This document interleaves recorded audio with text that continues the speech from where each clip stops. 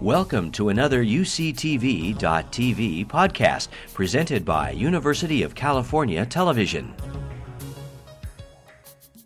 As a philosopher, I wanted to say a little bit both about the brain and how the mammalian brain in particular may contribute in very interesting ways to social behavior. But I also want to say a little bit of a philosophical sort, both to sort of give the discussion a context. So Aristotle in many ways meshes very well, I think, with how we are beginning to think about morality in a scientific context. Although it was about 250 BC when he thought these things, he felt that it was in our nature to be social and that it was advantageous for us to be social. He saw morality as consisting of very practical problems that needed to be solved at both the social and the individual level. And in that, really, he contrasted with Plato, who was very mystical in his conception of the nature of morality.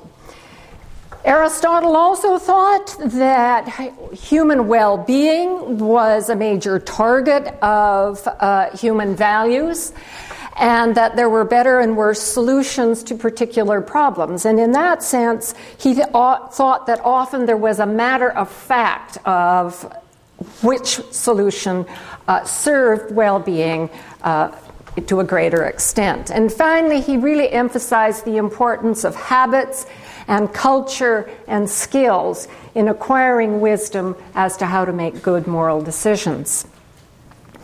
Now, of course, part of what we really want to know is what is it about our nature that makes us social? Why are we social? And in particular, we want to understand where values come from. Now, I'm going to do this very fast, and for that I really must apologize, but the first point is really very simple, and that is that all animals are organized to see to their own survival and well-being. We have mechanisms in the case of mammals and vertebrates. Generally, we have mechanisms in the brainstem that ensure that when glucose levels fall or when carbon dioxide levels rise, when there are certain other changes bearing upon temperature, that action is taken. And there is a kind of coordination of circuitry so that priorities are set and the animal does well. Now, that's sort of the basic story for vertebrates. But when we come to mammals, we get something really very different. Now, I'm going to suggest that altruism or cooperativity in mammals is probably based in something rather different from what it is in social insects. In mammals, in order to ensure that the dependent offspring are well cared for, it's as though the homeostatic ambit of the parent or the mother expands to include the offspring, so that whereas she must see to her own survival and well-being, with a similar care she must see to the survival and well-being of the offspring. And so there is an expansion of me-ness, as it were, to include mine. That would be, of course, initially the case in early mammals. And we know a certain amount about that circuitry, although there's much about the evolution of the mammalian brain that is still not understood. One of the important things then is that when there is separation of infant from mother, there is anxiety, cortisol levels rise. When there is reconnection between the two, then oxytocin levels rise and cortisol levels drop, and it feels good. So pain and pleasure are right at the root of the attachment and the bonding between mother and infant. Now, of course, in certain social animals, and very famously this is true of the prairie voles, there can also be a bonding with mates. And we know something about how that occurs. So we know that the contrast between the bonding for life between mates in prairie voles, which differs from montane voles, who don't really care very much about each other and aren't particularly social. That the bonding and attachment is regulated, so far as we know, mainly by the density of receptors for vasopressin in the ventral pallidum and for oxytocin in the nucleus accumbens. And if you change those things, you change the behavior. Roughly then what it looks like is that the big change that gives you caring for others comes with the mammalian brain, and that smaller changes, tweaking a bit here, tweaking a bit there, can give you rather different forms of social behavior.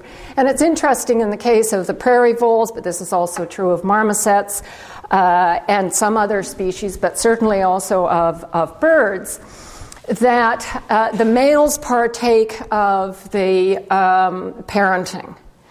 And an interesting result is that if you give a naive male prairie vole oxytocin, he immediately begins to parent pups that happen to be nearby. He huddles over them, he licks them, he nurtures them, and so forth. So the hypothesis is that sociability is a basic value for social mammals and that it's rooted in caring.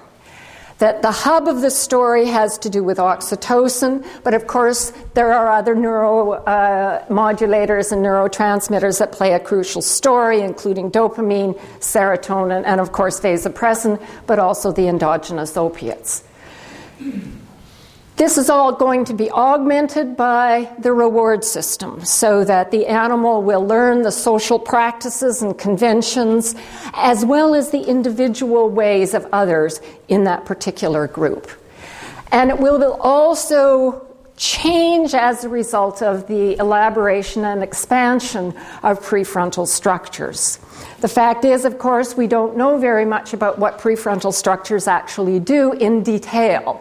There is some understanding that they play a very important role in social understanding and social cognition and also in impulse control. But at a detailed level, we don't really understand what they do, and we don't really understand why there was such a great expansion of frontal structures in primates. Oxytocin is important. As I said, it's the hub, but only the hub of the story, because it decreases defensive postures, it increases the level of trust, it decreases the level of autonomic arousal, and in general, it acts as a kind of safety signal. Now I'm going to switch gears and just remind us of something, because I'm about to get into the philosophical bits. Remind us of something that we all learned in basic psychology but is easy to forget. And that is that our everyday, workaday concepts have a radial structure, meaning that they have exemplars or prototypes at the center where we all pretty much agree, for example, that a carrot is a vegetable. But then with varying degrees of similarity, other things such as radishes or mushrooms, we may disagree about whether they are really vegetables. The boundaries tend to be fuzzy. This is true not just of a concept like vegetable, but house, creek, river, mountain, and many other things. Now, I've introduced this here because I think social categories and indeed moral categories also have a similar organization. They have a radial structure. So who counts or what it is to be a friend is not something that we define in terms of necessary and sufficient conditions. It's what the child learns by example. And similarly, what it is to be honest or to be kind or to be brave or to be trustworthy and so forth. Now, in talking about prototypes, of course, in the social domain, it's probably worth pointing out that the prototypes may well differ as a function of the ecology. So the basic platform for caring may be pretty much the same, but people are going to differ as to the particulars of what they count as being honest or being trustworthy. Just as in this slide, that house may be considered prototypical by people who live in Michigan, but in California that would certainly not be considered prototypical, but it would be for people living in the north.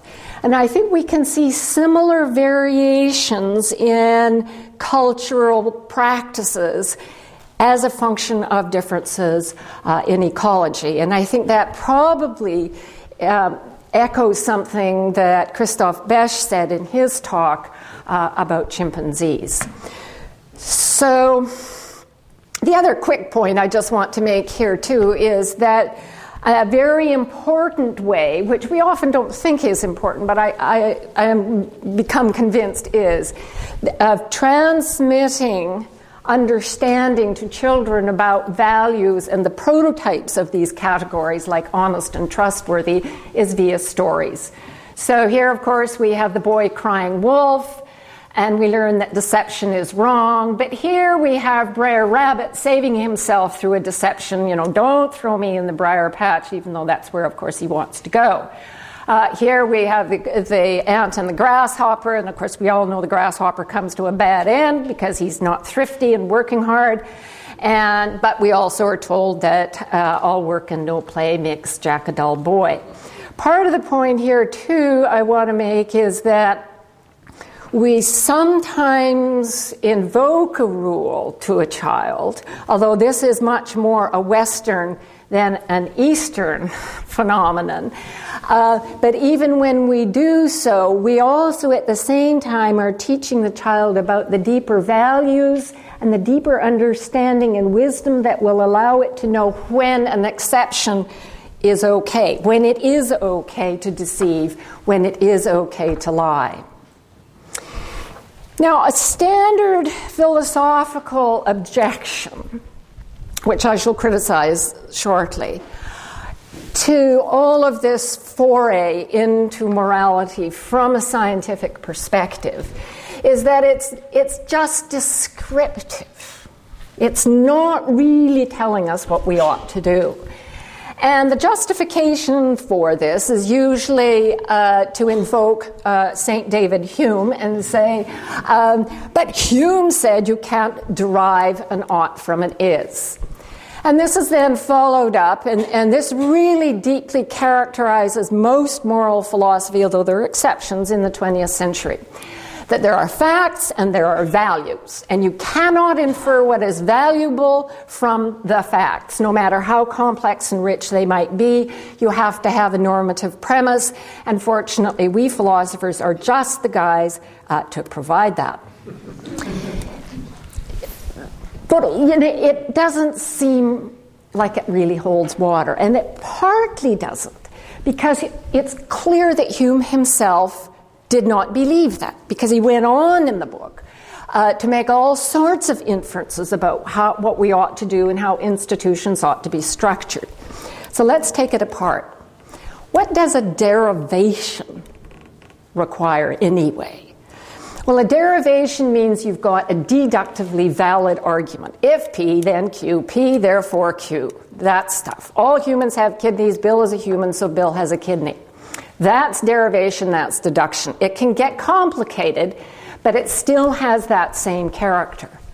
But most of what we do, most of the time, both in the physical and the social world, in making our decisions about what we ought to do, has very, very little to do with deduction. I actually think I can go through a whole week without making one deductive step.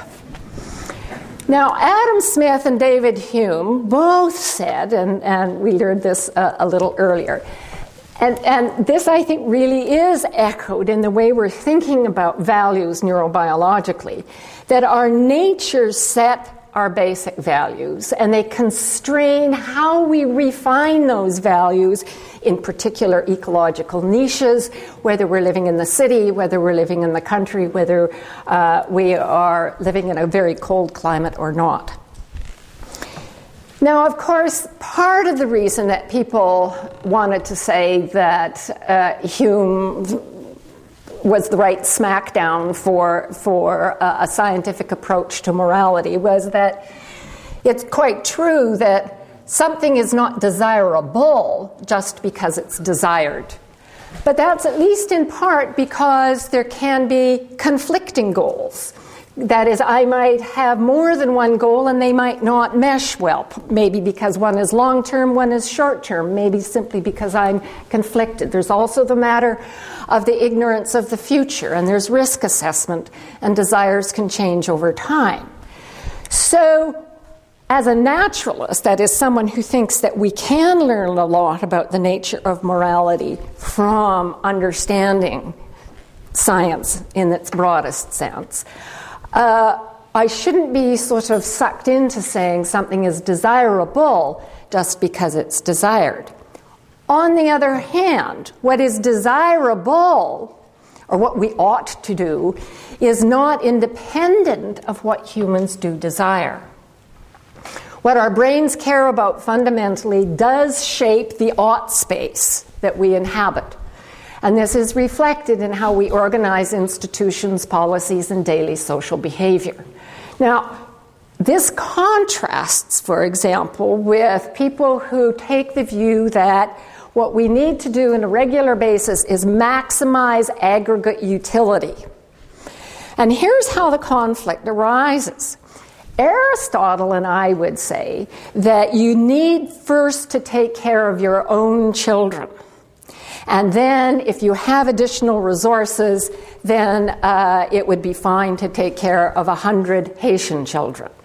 But if you take the view that your main obligation is to maximize aggregate utility, and this is actually adhered to both by Josh Green and by Peter Singer, then you ought not to treat your own children as special. You ought to treat them as impartially as you would treat anybody else. I think that's biologically not possible. And I also think it's probably morally irresponsible.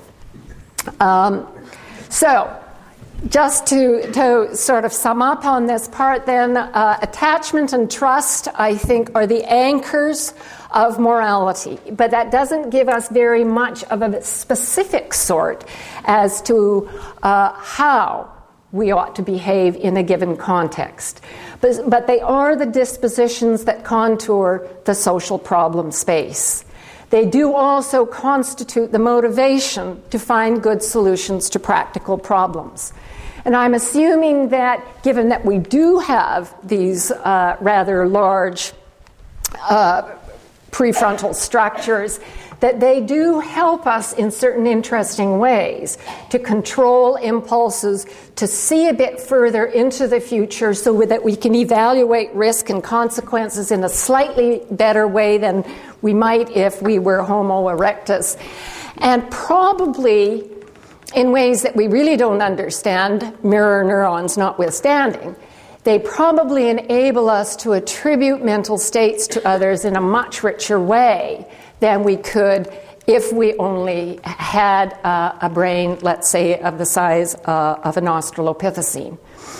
So certainly problem solving is going to be part of the story. Culture, which I haven't mentioned here, is going to be a hugely important part of the story. But what I think is the basic platform for the story is what happened to mammals about 350 million years ago. Thanks. You've been listening to a podcast by University of California Television. For more information about this program or UCTV, visit us online at uctv.tv.